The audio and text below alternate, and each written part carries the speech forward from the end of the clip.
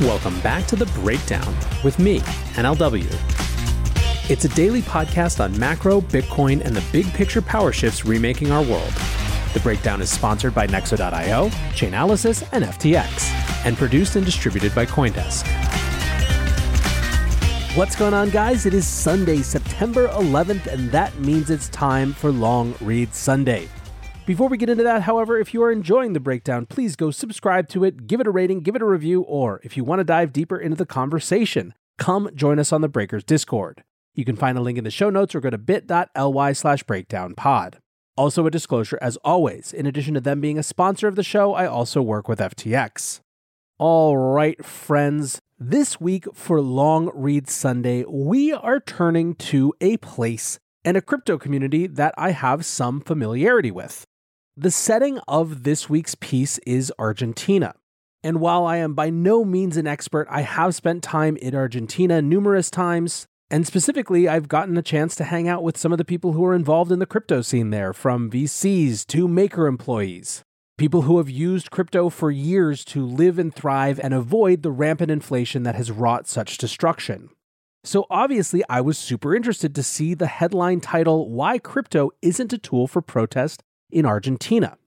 The piece is by Leah Callan Butler, and the subtitle is this: The idea that growing stablecoin use can offer a solution to Argentina's persistent economic and political problems doesn't accord with reality, says Leah Callan Butler after a recent visit. I don't know about you guys, but I am excited to see what that visit suggested to Leah. So let's dive in. I was in Buenos Aires on Argentina's Independence Day, and so I went out for a piping hot bowl of freedom soup. Called locro, this hearty stew of corn, beans, and chorizo was invented centuries ago by the indigenous people of the Andes mountain ranges at the time of Incan Empire. These days, Argentines eat it on all their major patriotic holidays, celebrating the revival of their own culture after they kicked their Spanish colonizers to the curb in the 1810 revolution. The perfect comfort food on a crypto winter's day, I sat inside a cozy local restaurant, savoring the taste of sovereignty while sipping a spectacular glass of Malbec. But outside, national tensions were boiling over. Thousands of people had emerged from their homes and convened on the streets for a cacerolazo. Derived from the Spanish word cacerola, literally meaning stew pot, a cacerolazo is a nonviolent form of demonstration where protesters bang on pots and pans. I felt drawn to join them in the chilly July air, and together we chanted in metronome to the clang of 1,000 saucepan lids. Argentina, Tina, Argentina, Tina. For decades, Argentines have been banging on about political dysfunction and instability, widespread corruption, constant boom and bust cycles and raging inflation, and historically, they have made enough noise to score rights, rewrite laws, and cause governments to collapse. Like 2001, when the government froze the bank accounts of 18 million Argentines, a cacerolazo ousted 4 presidents in 3 weeks. Or in 2012, another cacerolazo prevented then-President Cristina Fernández de Kirchner from changing the country's constitution so that she could run for re-election. Despite those stopgap victories, Argentina is still a dog's breakfast politically and economically. Inflation is out of control. The country narrowly avoided default on a ginormous International Monetary Fund debt, which would have been the 10th time in history it had failed to pay its debts. The economic minister has since thrown in the towel, and Fernández, who has been vice president since 2019, just survived an assassination attempt. Amid all of this, I've seen many articles romanticizing crypto's role in alleviating Argentina's story. They say it is a tool for freedom. They say it's bringing economic independence. They imply that these stablecoin hodling Argentines are economic dissidents using crypto as a weapon to fight for a new financial paradigm, which is probably to be expected. After all, encoded in Bitcoin's Genesis block was a poignant reference to the banks being bailed out amid the 2008 global financial crisis. And as such, the crypto community has always loved to tout its technology as a tool of dissent. But Argentina's craving for stablecoins is no indicator of revolution. Hyperinflation. To put this into perspective, yes, inflation is bad everywhere right now. But in Argentina, it's running over 70% and will likely go triple digits by year's end, which sounds insane but isn't unheard of. Between 1975 and 1990, Argentina averaged 300% inflation as the government printed pesos and sprinkled them all over the economy amid a debt crisis. While I was there, I heard that Argentines had become so used to their money losing value that as long as wages were increasing in tandem with prices, many would quit pot banging and go back to eating celebratory soup. Quote, "Pretty much the whole Argentine people know that the currency is bad. We've kind of been raised with dollars in our mind because it's a much harder currency than ours," said Mariano Di Pietrantonio, who heads strategy at Maker Growth, a core unit of MakerDAO, the lending platform that powers the DAI centralized stablecoin. DAI is much loved by Argentines, and Mariano pointed to the country's currency controls, or El Cepo, as the reason. Amid persistent market uncertainty, Argentina's appetite for the stability of USD had become so large that it began to drain the central bank's own reserves. In response, the government set a price for dollars, a price that made the peso appear to be stronger than it was, and put a lid on how much people could buy. In 2011, it was $10,000 a month. Today, it's $200 a month. And the white dollar, as it's known, also slaps buyers with a 65% tax. It's an attempt to stabilize the economy, but all it has done is create a big black market. Go for a stroll in downtown Buenos Aires and you get these creepy dudes approaching you from the shadows. For a fee, they chaperone tourists and locals into little stalls where the blue dollar can be bought and sold outside of the formal channels at a price that isn't enforced by the banks, meaning it's closer to what the market is actually willing to pay for pesos. It's one of many options on a color-coded price list for people buying USD in Argentina. Trading USD outside the formal channels is illegal, but everyone does it. And if Argentines can't change their pesos into USD, they'll buy something else. They stock up on groceries or pay bills or buy furniture or grab a Mother's Day gift for next year. They will buy anything that lets them lock in the price of goods today in fear that it will be unaffordable by next week.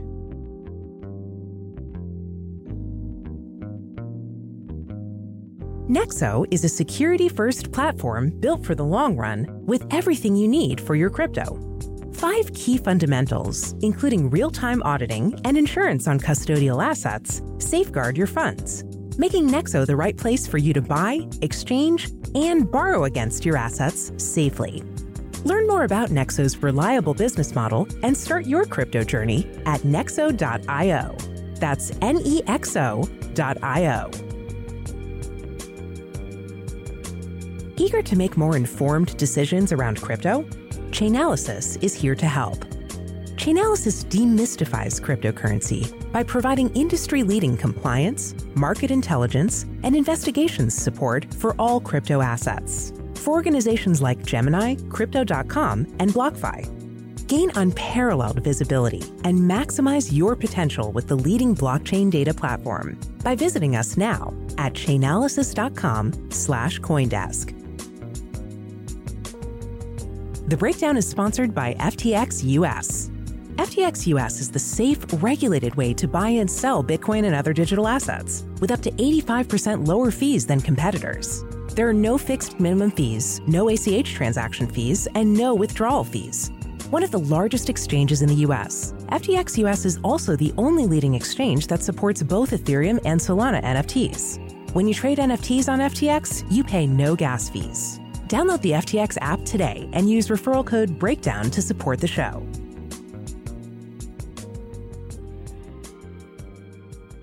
Stablecoin Premium.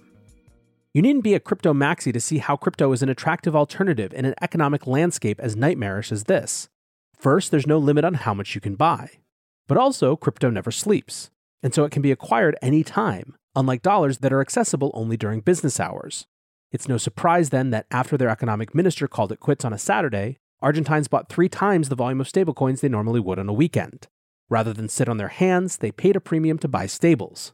Staring down yet another political crisis, they knew that no amount of pop banging will prevent their savings from going poof after market uncertainty kicks into overdrive.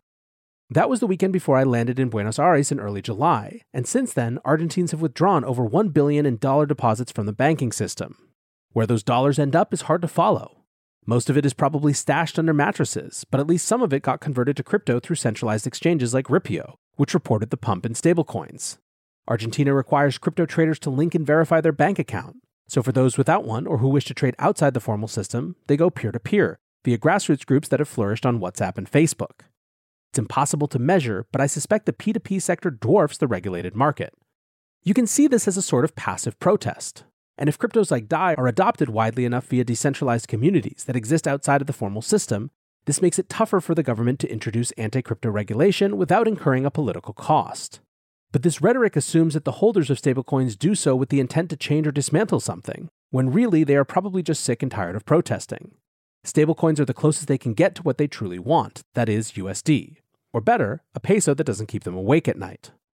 When Mariano led the introduction of DAI to Argentina in 2018, before USDC existed and Tether was still running on the Omni protocol, He saw that crypto exchanges like Binance and Bitfinex were occupied by speculators buying volatile assets like Bitcoin. Instead, he wanted to reach the sheltering people who didn't desire crypto because it might increase in value, but because it might not become worthless. His strategy proved successful. Argentina is now in the world's top 10 for crypto adoption. Even so, he said there's no local DAI community in the sense that Gary Vee would evangelize it. They're not diehards, he told me, admitting that stablecoins are just a commodity for Argentines. As long as it will hold its value, they'll go with DAI, USDC, USDT, whatever is the most liquid. Quote, there's not much differentiation, to be honest. Additionally, in a country starving for stability, where nearly 40% live below the poverty line, the holders of DAI probably didn't mint it, since people who mint an over-collateralized algorithmic stablecoin tend to have a lot of collateral. According to Mariano, the average mint via the MakerDAO protocol is around 100,000 DAI. Of course, it's a trustless protocol, and so there's no way to know who these people are, but they likely don't fit the profile of an Argentine hodler. Mariano said the average local transaction is more like $200 to $700. From this, I also assumed that Argentines were active consumers of DAI, but not investors in MakerDAO who were concerned with running the protocol and thus holding the MKR token in order to participate in governance. No, said Mariano when I asked for his thoughts on this, governance and DAOs are another monster. No protest. In any case, crypto has certainly caught the government's attention. Case in point, the Buenos Aires government announced this year that it would allow residents to pay their taxes in crypto. The move was applauded by blockchain evangelists around the world, but when I asked locals about it, they rolled their eyes and said no Argentine was dumb enough to fall for a Trojan horse. Aside from the idiocy of linking their wallet addresses with their government-issued identity, the initiative totally missed the appeal of holding stablecoins amid an inflationary environment. Said Mariano, pointing to Gresham's law, we use the hard currency for savings, not for payments. Following the theory that people will use bad money over good money to pay for stuff, he posited, if you had a DAI, a dollar, and a peso, which would you use to purchase a hamburger? If you answered pesos, you would be correct, because no one wants Argentine pesos. As for the political signaling, Fernandez, the vice president, said she's open to Argentina adopting Bitcoin. But Mariano warned that this shouldn't be confused as a sign that government wants to empower its people. Quote, they don't care if it's good for the people, they only care what is good for them, he said, rattling off some of the party lines that politicians love to cite, like, we won't clamp down on crypto, we won't stifle innovation, blah blah. Quote, it's just a pitch for the popular vote, especially among upper middle class voters who hold crypto purely because they had some level of wealth to protect. Every day that crypto is not regulated in a third world country, it will be difficult for the regulators to do so without a political cost.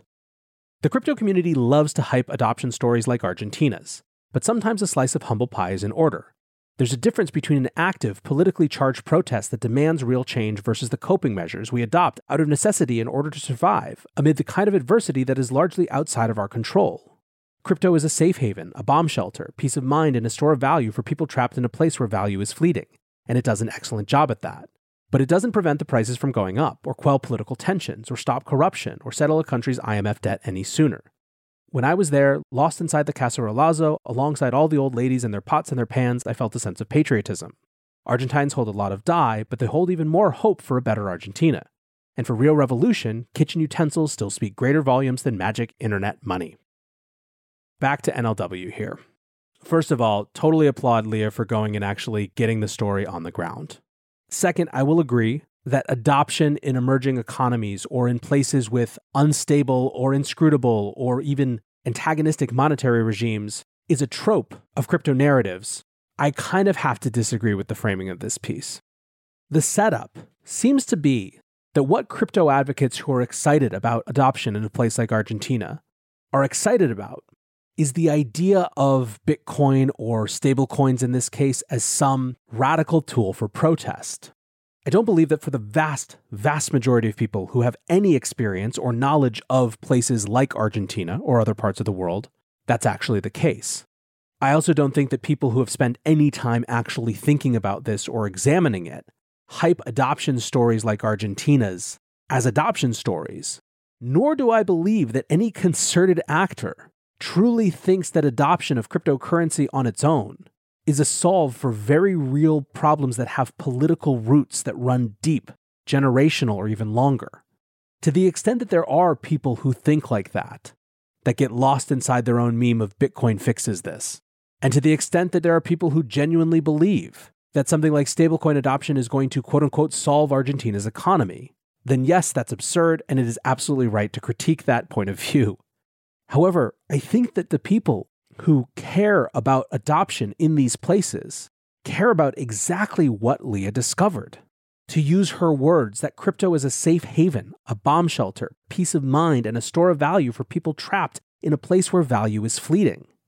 Now, one thing that drives me nuts that Leah didn't do, to her great credit, is to try to argue that not enough of the population was able to access this technology for it to actually be meaningful.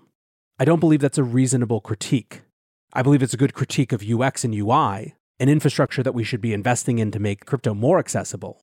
But in terms of what it represents as a whole, the idea that there is now an option for people in these unstable monetary regimes, should they have the technological sophistication to take advantage of it, to not lose half of their savings overnight based on the resignation of a finance minister, is a remarkable shift. I've talked about this before on my podcast, on various podcasts, but part of what got me excited about Bitcoin was imagining Sudanese refugees who I had worked with in 2004, 2005, 2006, years before Bitcoin existed, being able to use this hard to confiscate, easy to transport, cross-border store of value. It wasn't that I thought it would be amazing if all of them had the ability to do so, but even if 1 or 2 or 3 of the English students I was volunteering, desperately trying to get a leg up on their interviews with the UN to be repatriated to some other country, if even a few of them would have had that technology, the ripple effects for them and across their family could have been remarkable. So yes, I agree. Stablecoins are not a tool for political protest in a place like Argentina. They're a tool for economic survival. That's the lens through which we should be exploring them, and frankly, being excited about them. And even more, their potential. For now, I want to say thanks again to my sponsors, Nexo.io, Chainalysis, and FTX. And thanks to you guys for listening. Until tomorrow, be safe and take care of each other. Peace. I want to tell you about CoinDesk's new event, the Investing in Digital Enterprises and Assets Summit, or IDEAS. The event facilitates capital flow and market growth by connecting the digital economy with traditional finance. Join CoinDesk October 18th and 19th in New York City for a 360-degree investment experience where you can source, invest, and secure the next big deal in digital assets. Use code BREAKDOWN20 for 20% off a general pass. You can register today at CoinDesk.com/ideas.